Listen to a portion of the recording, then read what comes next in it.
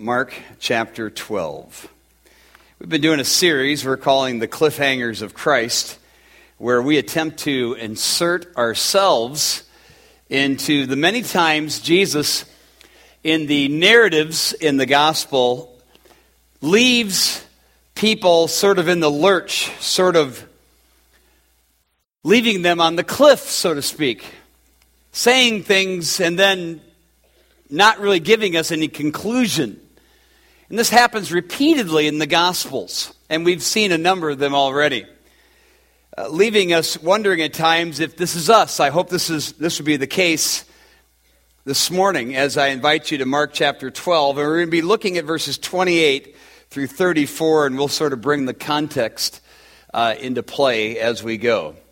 But Mark chapter 12, again, beginning in verse 28, where it says, "And one of the scribes came up and heard them disputing with one another, and seeing that he answered them well, asked him, 'Which commandment is the most important of all?'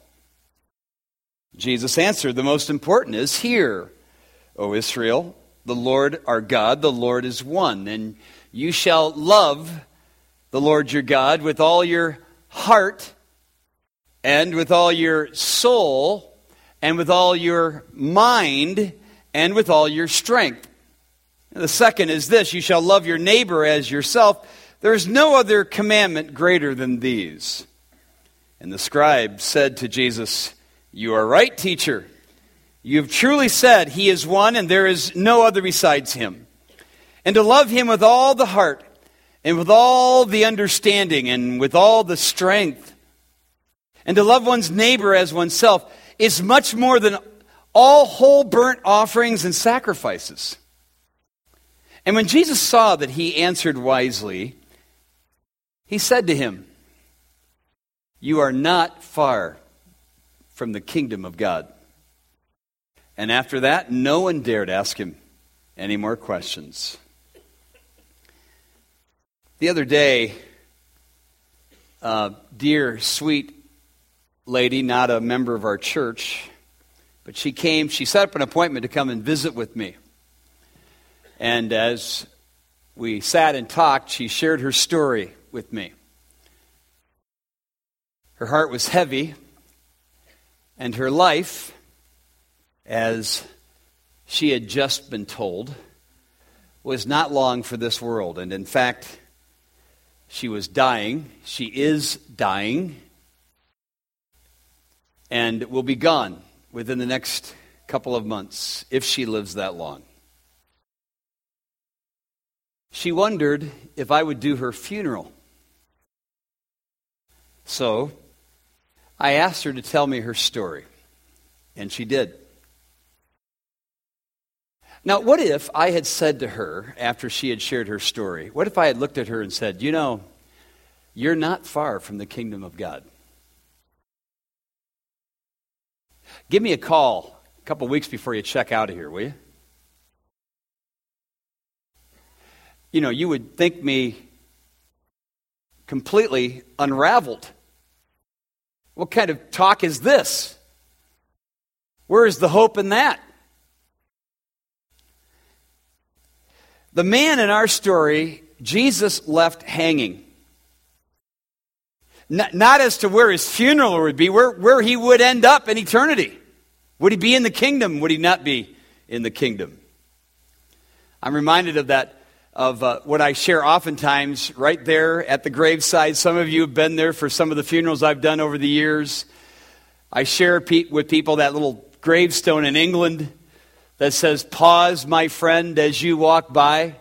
As you are now, so once was I. As I am now, so you will be.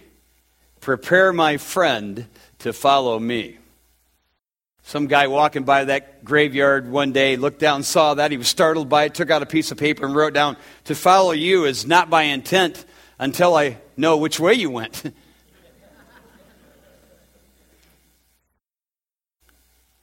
We don't know which way this guy is going, but it doesn't look good. It does look like he's morphing in one direction, though, doesn't it? In this passage, Jesus in the greater context, Jesus, after literally dismantling the religious hypocrites one after another, within a couple of hours of one another, he encounters a scribe who, unlike the others, and much more like Nicodemus, who we saw a month or two ago, is sincerely seeking the truth. The baggage of Pharisaism is still there, but it's sort of lopping off. He's starting to get it. There's still some there that he's hanging on to. And to this man, Jesus gives these remarkable words, both to him and to us. You are not far from the kingdom of God. Eugene Peterson's Message Bible puts it like this: you're almost there, right on the border of God's kingdom. And with that, the conversation ends.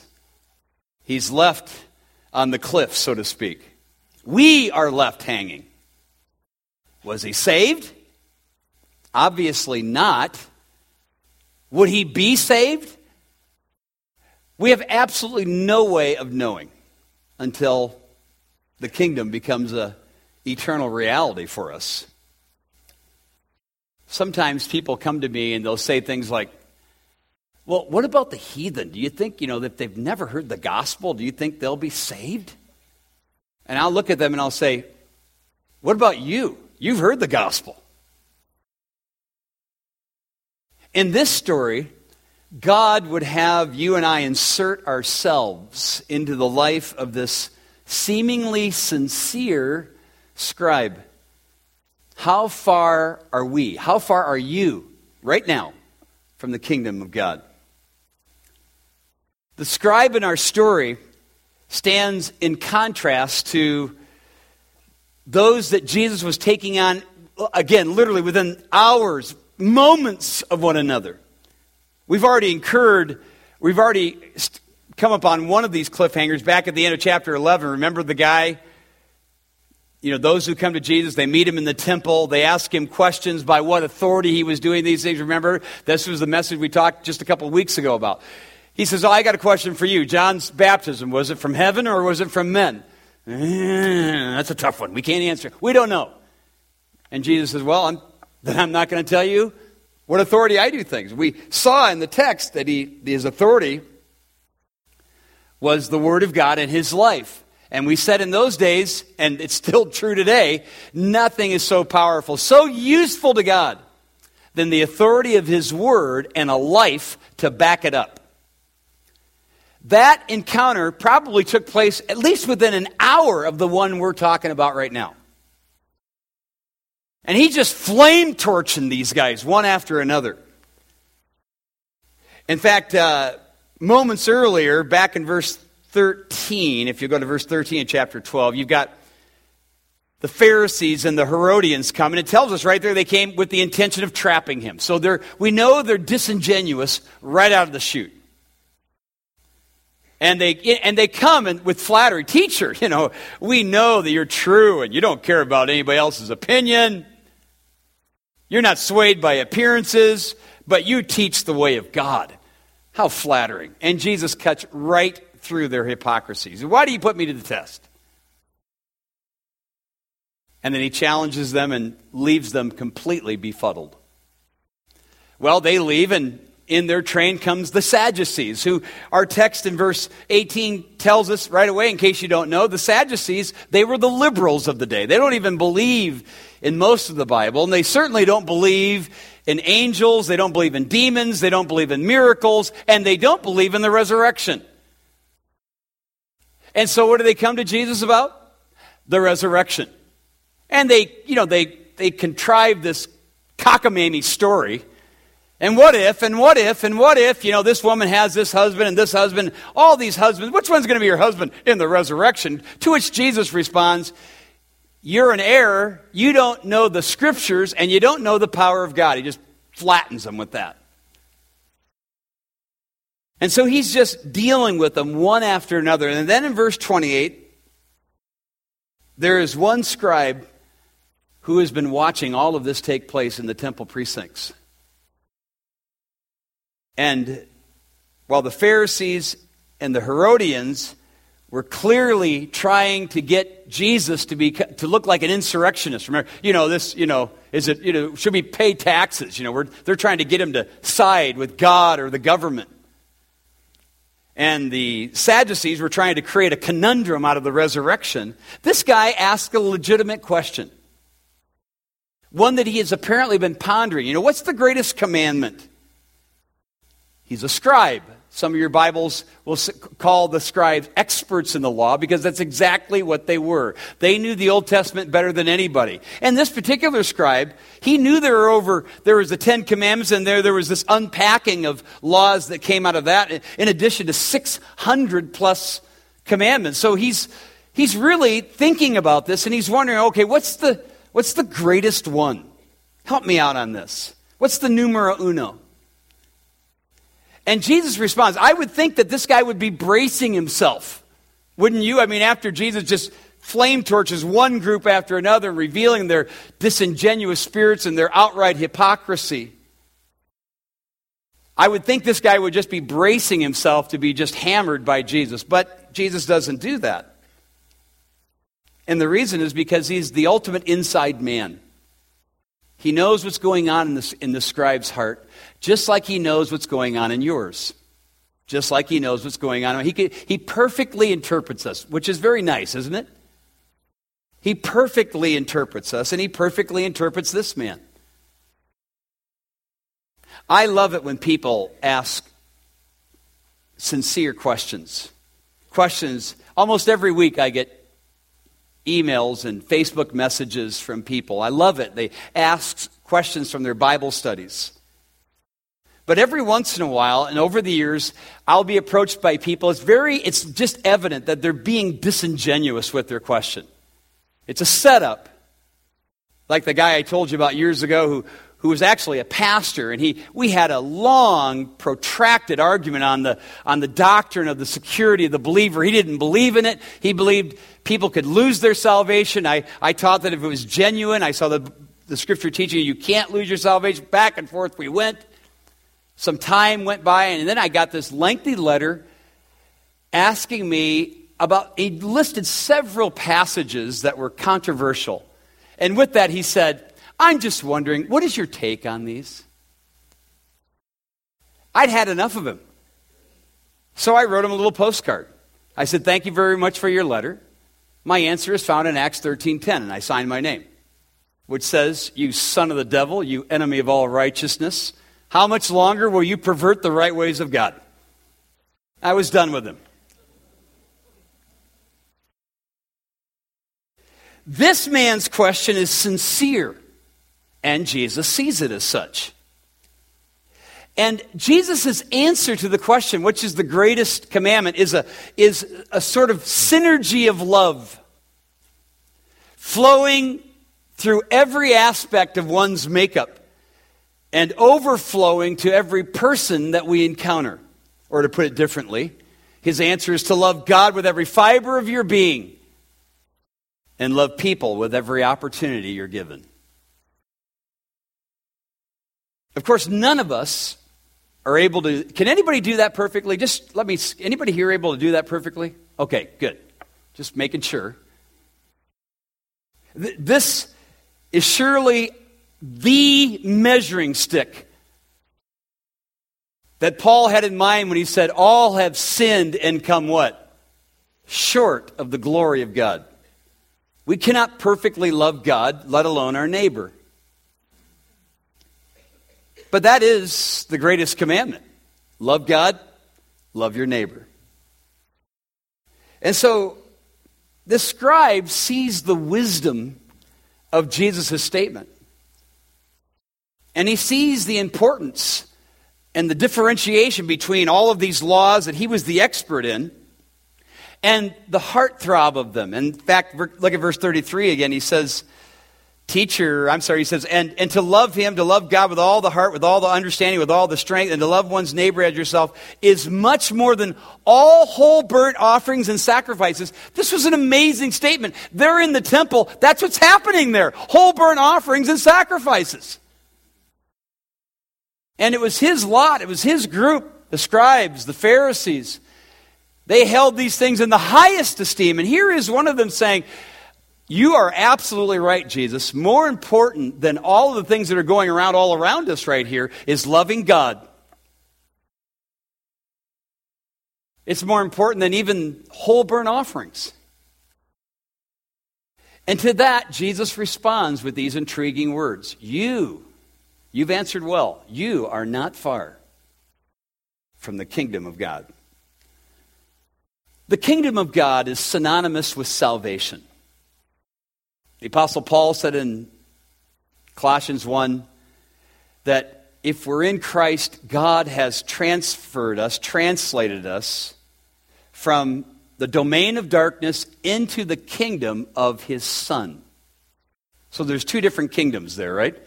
And all of us here are either in one or the other. Some of you are far from the kingdom of God, and some of you are near, like this guy. But you're not in it. We've already seen in an earlier message that you must be born again in order to what? See the kingdom of God. But before that born again, before that epic moment, before that transfer from the domain of darkness into the domain of the Son of God, before that crossover moment, there is an approach, shall we say. A period of time that you begin to count the cost. I don't care if you're young, I don't care if you're old, I don't care if you're somewhere in between. There is a moment where we have to count the cost. What if I don't do this? What if I don't place my faith in what Christ has done for me? And some of you are right there right now. You're in that cost counting mode. I had a man I've been meeting with just the other day share with me, he said, Pat, I've had the Bible waved in front of me all of my life. I've heard this message all of my life. But I'm only now realizing I don't even know what it means to have faith. I don't know what it means to believe. He's been in a church just like this one all of his life. He's not a Christian. It's starting to dawn on him. He's not far from the kingdom of God.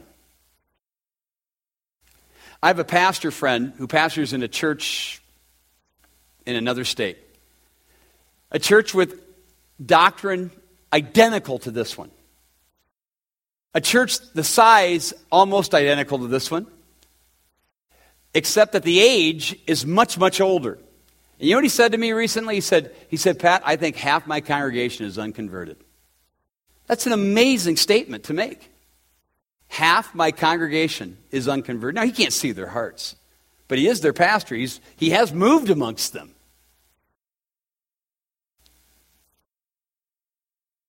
When we went to Israel a few years ago, I climbed Masada, that great, huge mountain in the desert near the Dead Sea.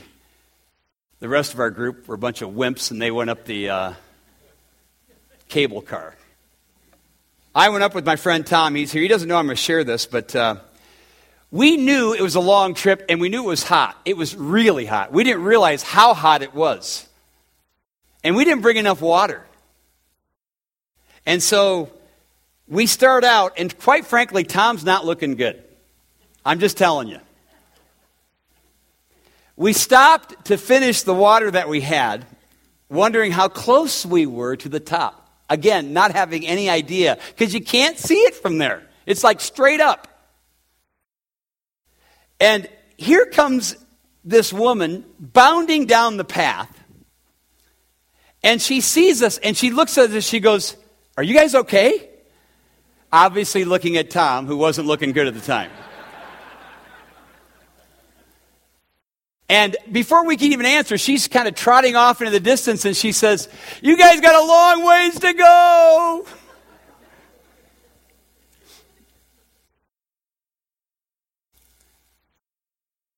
When it comes to the kingdom of God, some of you think you're there.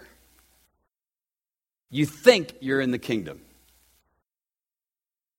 But the reality of it is, you are far, far away from it. some of you are near.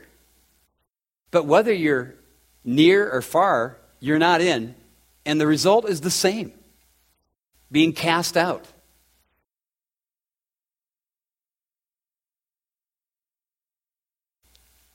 You're far from God when, number one, your lips and your hearts don't match up. Jesus said to these same people, these people draw near me with their lips, they honor me with their mouths, but their hearts are far, far. Same word. They're far from me. When our lips don't match up with our hearts, we are described as being far from God. And your age has nothing to do with it. Did you hear what I just said? Your age has absolutely nothing to do with it. In fact, if you are older, it becomes harder because you become harder and your hearts become harder. That's why Spurgeon said, many black hearts lie under gray heads. When your lips and your hearts don't match up, that means you're far from God. When your life reveals that the only person that really matters is you, you are far from God. That was the rich man. Remember the rich man Jesus talked about in Luke 13, absolutely self-absorbed. He can't even see the poor man who would just take a couple of crumbs from his table. And he dies. He dies in his sins. And if you're familiar with the story, the next scene is horrific. It's all about the doctrine of hell and the eternality of it all, and the fact that there's a great gulf fixed. And it's very interesting to me that when he does see the man he wouldn't see in life, he does see him, quote, far off. When your life reveals the only person that really matters is you, you are far, far from God. And then when you're relying on something you've done or you're doing to get you to heaven, you are far from God. And this is a subtle thing, especially to evangelicals who think that, well, yes, but I prayed the prayer. I prayed that.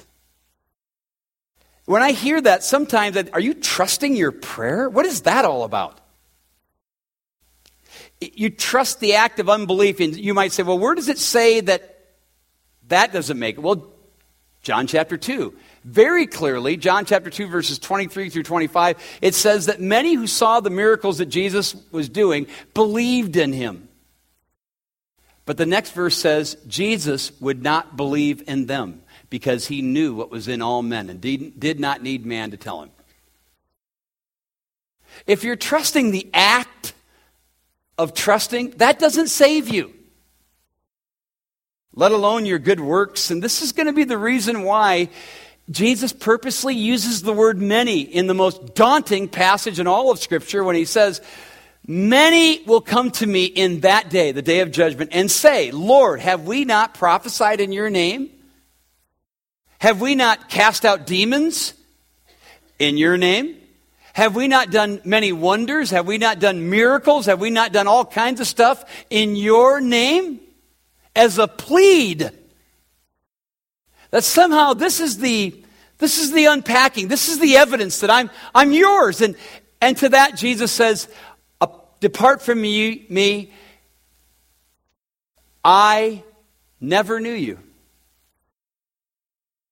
In fact, he sees us as lawless when we're trusting anything in ourselves. And then when your life is just flat out dominated by sin, and you have no victory to speak of whatsoever, then just mark it down. You are not in the kingdom of God. Much as you might think you are. It isn't praying prayers. Because if anyone's in Christ, they're a new creation. It doesn't mean they got apples and oranges coming out of their ears right away. It does mean they've been changed, fundamentally changed. Your heart has been changed. And I absolutely do not want to stand before the living God, as I know I will someday, to give an account of my ministry, to have him say, why didn't you make it a little clearer?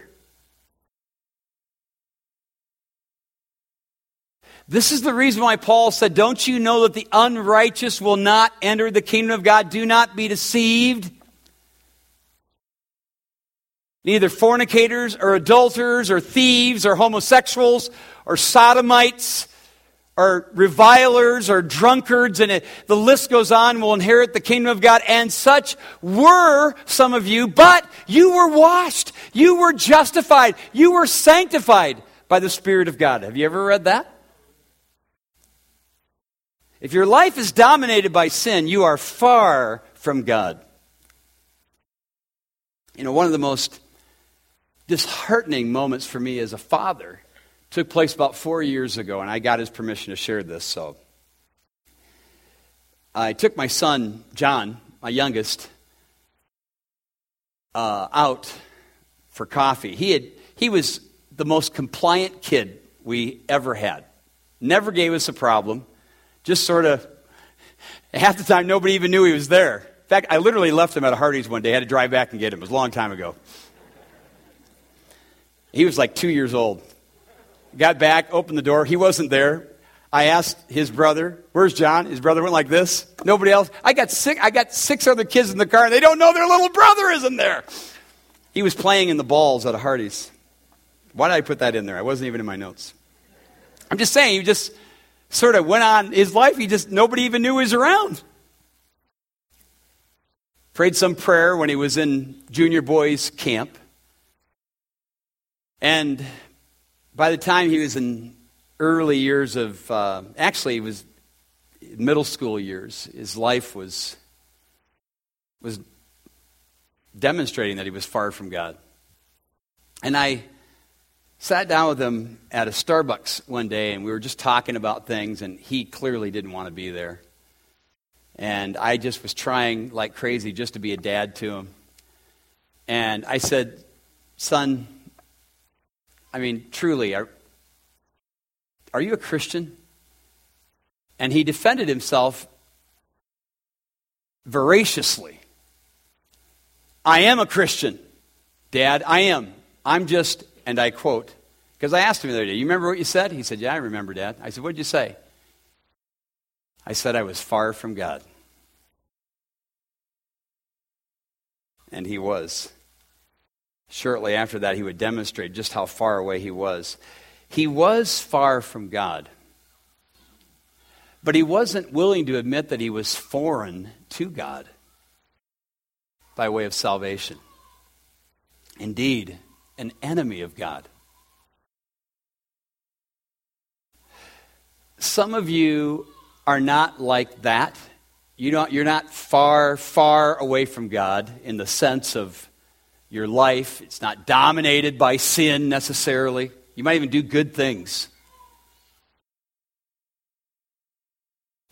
You're more like this scribe. You're more like this guy. You're open, you're approaching, you're contemplating, you're counting the cost. In your head, it's all starting to make perfect sense. You're sort of on that approach, you're on that threshold. You're not far from the kingdom of God. You're like Claire Olson. Have you met her yet? She went up to camp last week and gave her testimony. Her husband Bryce came to Christ about a year ago. But she took a whole year of sermons, a whole year of Bible study, a whole year of one encounter after another. In fact, another son of mine bumped into her at that same coffee shop, and she talked to him. She goes, you look like your dad. And we went back and forth, and he goes, well, so when did you become, I'm not a Christian. Well, why aren't you a Christian? I don't know why I'm not a Christian. But she was contemplating it the whole time until just about a month or so ago, and it just all made sense. And she said, I believe. And she was changed. And she entered the kingdom of God. Would you? Will you? Listen carefully to these last few words. If you die not far from the kingdom of God, then you will exist far from it. And you will be left forever knowing, I was so close. Why didn't I truly believe? Paul writes in the book of Ephesians, but now in Christ Jesus, you who were once far off have been brought near by the blood of Christ. And watch this, he came and preached peace to you who were far off and peace to you who were near. Why? Because we both need it, that's why. Look at that. The gospel message is for those who are far away from God, like some of you are. But it's also for some of you who are right on the brink of eternity, and you've been thinking about it, and you've been contemplating it, and you've been counting the cost, and you're not there. It's both for those of you who are far away from God and for you who are near. Listen, salvation isn't like playing horseshoes, for crying out loud. You know, you got close enough, score. No.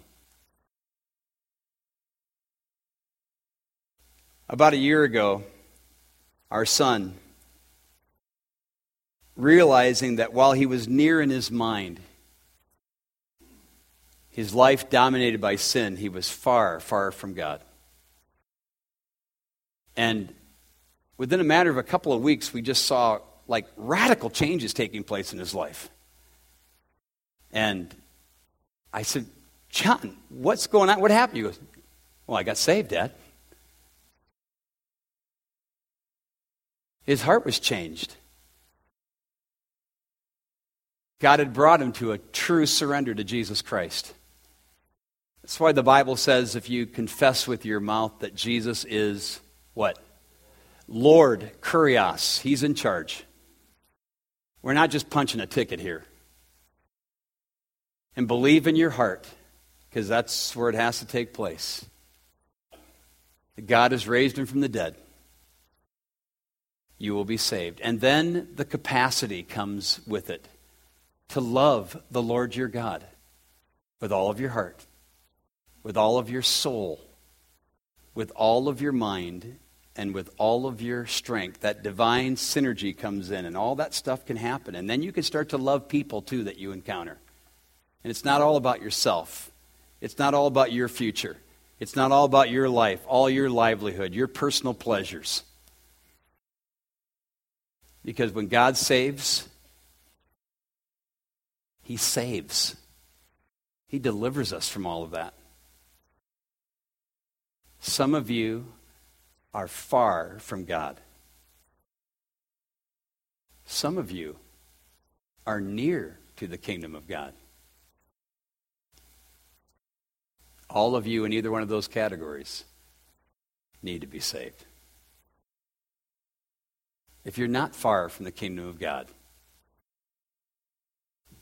why don't you just cross over today? Why don't you just surrender your heart to Jesus Christ? You might be an older individual here. And you've been a part of this church or some other church for many, many years, but you're far from God. And your heart knows it. Your heart won't lie. Yeah, your heart will deceive you, but somewhere in the inner recesses you know you are not God's. Would you just humble yourself right now? Repent of your sin and place your faith in Jesus. And cross over from death unto life. And for those of you who would say, I absolutely have crossed over and my life has been changed, then just rejoice.